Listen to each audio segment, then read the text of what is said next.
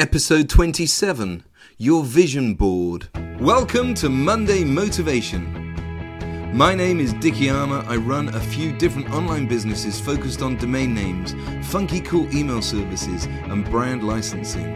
I'm an author and a keynote speaker. I love life, I love people, and I love helping people. It's what drives me. Each week, I bring you motivation, inspiration, and business advice to help you make huge improvements to your business, your happiness, your success, and your life overall. Thanks so much for spending some of your valuable time with me today. Let's get started.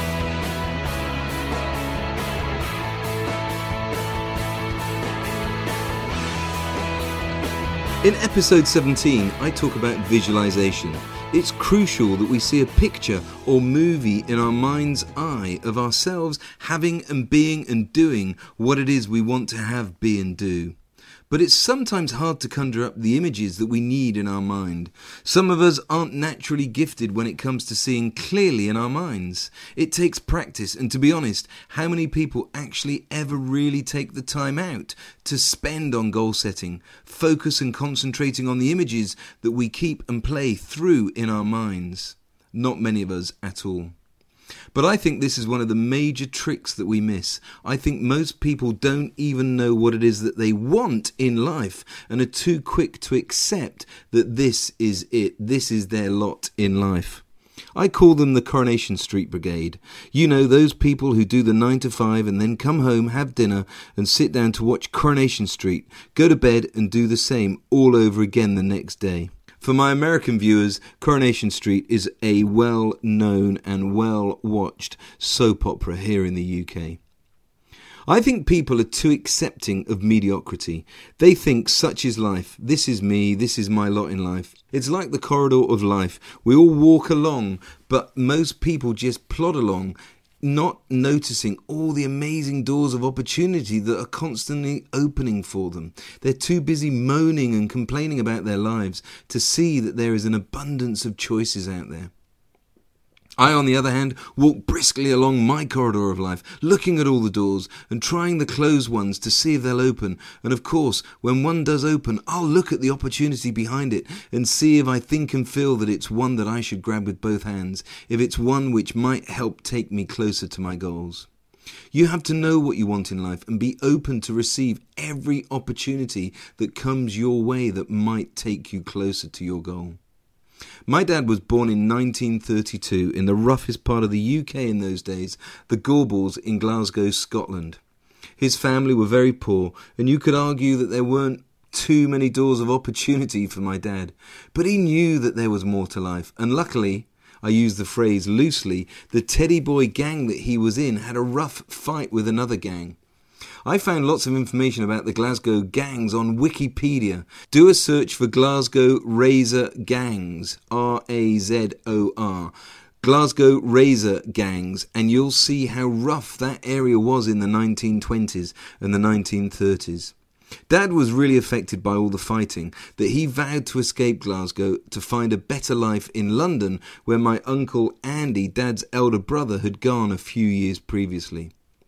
He could have just accepted his lot in life, but Dad knew that he wanted to be successful and do something with his life, so he upped sticks and headed down to London. He became a successful car salesman and then sold advertising in magazines and went on to become a director of the Straits Times, Singapore's main English-speaking newspaper group, and when he died he was chief executive of Marshall Cavendish in Soho, London. Not bad for a boy from the Gorbals was one of Dad's favourite expressions. John Assaraf has used vision boards for years, and he tells a great story in The Secret, the book by Rhonda Byrne, about moving into a new house. His son's helping take things out of the removal boxes and finds one with lots of John's old vision boards in. His son takes out one of the vision boards and asks his dad what it is. John Assaraf starts explaining and then just stops in his tracks mid-sentence. The house on the vision board was a house that John had dreamt about living in. He suddenly realises the new house that they just bought and were moving into was the exact house on his vision board. He hugs his son and just bursts into tears. That's the power of having a vision board. John Assaraf had moved into the house that was on his vision board. Monty Roberts, who I mentioned his story in episode 12, Don't Let the Dream Stealer Steal Your Dream, about his school project. He had a dream and a vision which he'd written down and drawn out for his school project. He wanted a 200-acre horse ranch with a huge mansion in the middle of it. He created that vision when he was still at school. Many years later, he achieved that goal and now holds many of his clinics working with people and horses within his 200-acre ranch in California. Michael E. Gerber talks about how most small businesses don't have a picture of what the finished business looks like. Think about it. Think about the business that you run or work in. What's the big picture? What's it going to look like in 5 years, 10 years, or 20 years' time? I bet you've never really given it a huge amount of thought, but you should. You should know what the finished picture of your business looks like. Are you running a lifestyle business which pays you and your family enough to live a comfortable life? A friend of mine runs a web design business and she loves what she does and it affords her just what she needs to do with what she wants in her life. She'll never be rich, but she doesn't aspire to be rich. Or are you creating a business which you want to grow and have loads of staff and one day launch on the stock market or sell? Decide what it is you want and start creating a vision board. Find pictures and photos of all the things that you want to have in life, all the things that you want to do in life, and have it on the wall in your office. Keep the picture in your wallet or even on your bedroom ceiling. Jack Canfield tells the story of how he wanted to earn $100,000 a year. So he created a $100,000 bill and he stuck it on his bedroom ceiling. Every morning this was the first thing he saw, and every night it was the last thing he saw before switching the bedroom light off. Now, I'm probably breaking every copyright law under the sun, so please don't tell anyone about this episode, but here's a quick excerpt from The Secret where Jack tells the story about his $100 bill. No, The Secret was definitely a real transformation for me because I grew up in a family where my dad was very negative, thought that rich people were people that had ripped everyone off, thought that anyone who had money, must have deceived somebody. And so I grew up with a lot of beliefs about money, that if you had it, it made you bad. Only evil people have money. And, money doesn't grow on trees. That was a big one. Who do you think I am, Rockefeller? That was one of his favorite phrases. So I grew up truly believing that life was difficult, that it was hard, you had to struggle. And it was only when I met W. Clement Stone that I literally began to shift my life. When I was working with Stone, he said, I want you to set a goal that's so big that if you achieved it, it would blow your mind.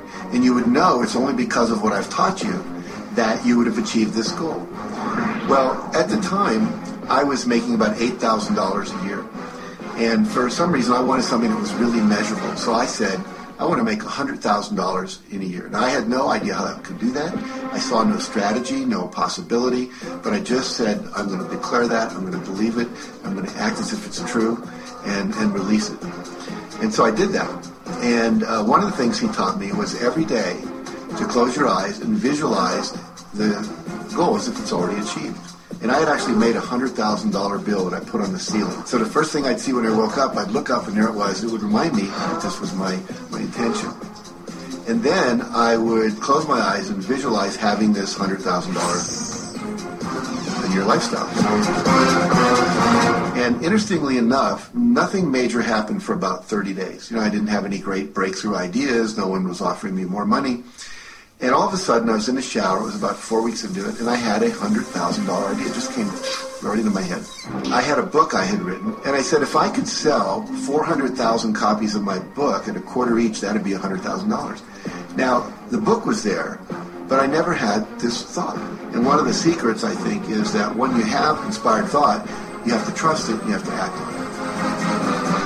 Now, I didn't know how to do that. I didn't know how I was going to sell 400,000 copies. We'd never done that. And then I saw the National Enquirer at the supermarket. I had seen that millions of times, and it was just background. And all of a sudden, it jumped out of me as foreground, and I thought, wow, if readers knew about my book, certainly 400,000 people would go out and buy it. And about 6 weeks later, I gave a talk at Hunter College in New York to 600 teachers, and this lady comes up at the end and she says, that was a great talk. I'd like to interview you. Let me give you my card. And I said, who do you write for? I'm a freelancer, but I sell most of my stuff to the National Enquirer. And I had this little theme from the Twilight Zone went off in my head. Like, oh, this stuff's really working. So that article came out, and our book sales started to take off. But the point I want to make is that I was attracting into my life all these different events, including this person, and to make a long story short, I did not make $100,000 that year. We made $92,327. But you think we were like depressed and going, this doesn't work? No, we were going, whoa, this is amazing. And so my wife said to me, wow, if it works for $100,000, you think it'd work for $1 million? And I said, I don't know. I think so. Let's try it. My publisher actually wrote me a check as a royalty check for our first Chicken Soup for the Soul book. And he actually put a smiley face in his signature because it was the first $1 million check he'd ever written. And so I know from my own experience, because I wanted to test it, does this secret really work? And when we put it to the test, it absolutely worked. And now I live my life from that every single day. Isn't that a brilliant story? So this stuff really works. If you haven't read The Secret, I urge you to get a copy. The audio version is great for listening to in your car or on your iPhone, and the DVD is brilliant. I urge you to get a copy and watch it. Go to www.thesecret.tv, thesecret.tv, to find out more and get yourself the book, DVD or CD audio. A few years ago, we launched a new business called My Brand Email. One of my visions was to go to Las Vegas to host a sales meeting. So I stuck a photo of the Vegas Strip with all the hotels and lights at night on my vision board. And if I'm completely honest, I didn't really think it would happen for quite a few years. But vision boards and dreams are powerful things. By pure chance, or maybe not if you believe in the universe bringing you what you need when you need it, I went to a huge brand licensing show in October that year in London, and it turned out to have a sister show which is 5 times larger in the US. The show in London was just incredible. I went along with 2 of my sales guys for the final 2 days of the show, and we made so many seriously good connections. Meetings lined up with the likes of Hello Kitty, Nickelodeon, the Beano, Aardman Animation, Doctor Who, The X Factor, Endemol TV, Warner Brothers, CBS. The list goes on and on. And because the show in London was so awesome, we landed some really big deals. And we're now doing business with Nickelodeon. We do their MTV email. We've got CBS as a client for Star Trek. And we ended up going to the Expo in the USA. And yes, you guessed it, it was in Las Vegas in June the following year. So less than a year after I'd set that vision, that goal of going to Vegas with our sales team, and I realized that dream and vision for the business. How cool is that?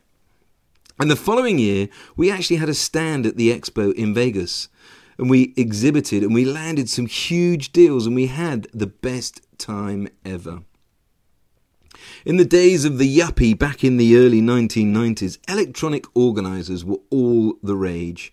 They had an address book, calendar calculator, a memo function, and a to-do list function, along with a few other things. Everything you get on your smartphone these days and way more. But I had one, and it was made by Sharp, and it had a lid which opened to reveal a small LCD screen and lots of buttons.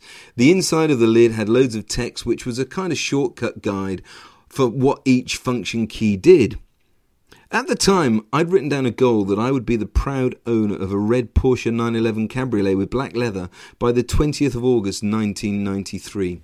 I decided to stick on the inside of the cover of my personal organizer a photo of my Porsche 911 Cabriolet, so each time I opened my electronic organizer, I saw my car. The only decent photo that I could find was from a magazine. Remember, this was the early 1990s, before the World Wide Web was really up and running, and over 4 years before Google had even registered their domain name. So I couldn't find photos on the internet. The photo I used, I cut out from a magazine, and it was a yellow 911 Cabriolet. Within 9 months of sticking that photo inside the cover of my personal organizer, I owned my very own Porsche 911 Cabriolet. Now mine was red, which is the one that I wanted, and not yellow. Yellow is my favourite colour, but I could never seriously own and drive a yellow car. But seeing that car every day on my organiser kept it focused in my mind, and my subconscious mind found a way for me to get mine. So this week, think about your goals, and those of you who've been subscribing to this Monday Motivation podcast for a while now will have no excuses here. You should have your goals clearly defined. I want you to create a vision board based around your goals and dreams. Find images and photos and pictures which get you excited and motivated about your goals. Think about Jack Canfield's story, and if it moved you, then think about creating your own £100,000 note or £50,000 note, or maybe even a £1 million note, and stick it somewhere where you'll see it every day. This stuff really works, and I promise you, by creating your vision board and having a photo of your goals and dreams close to hand, you'll stand a much better chance of achieving them.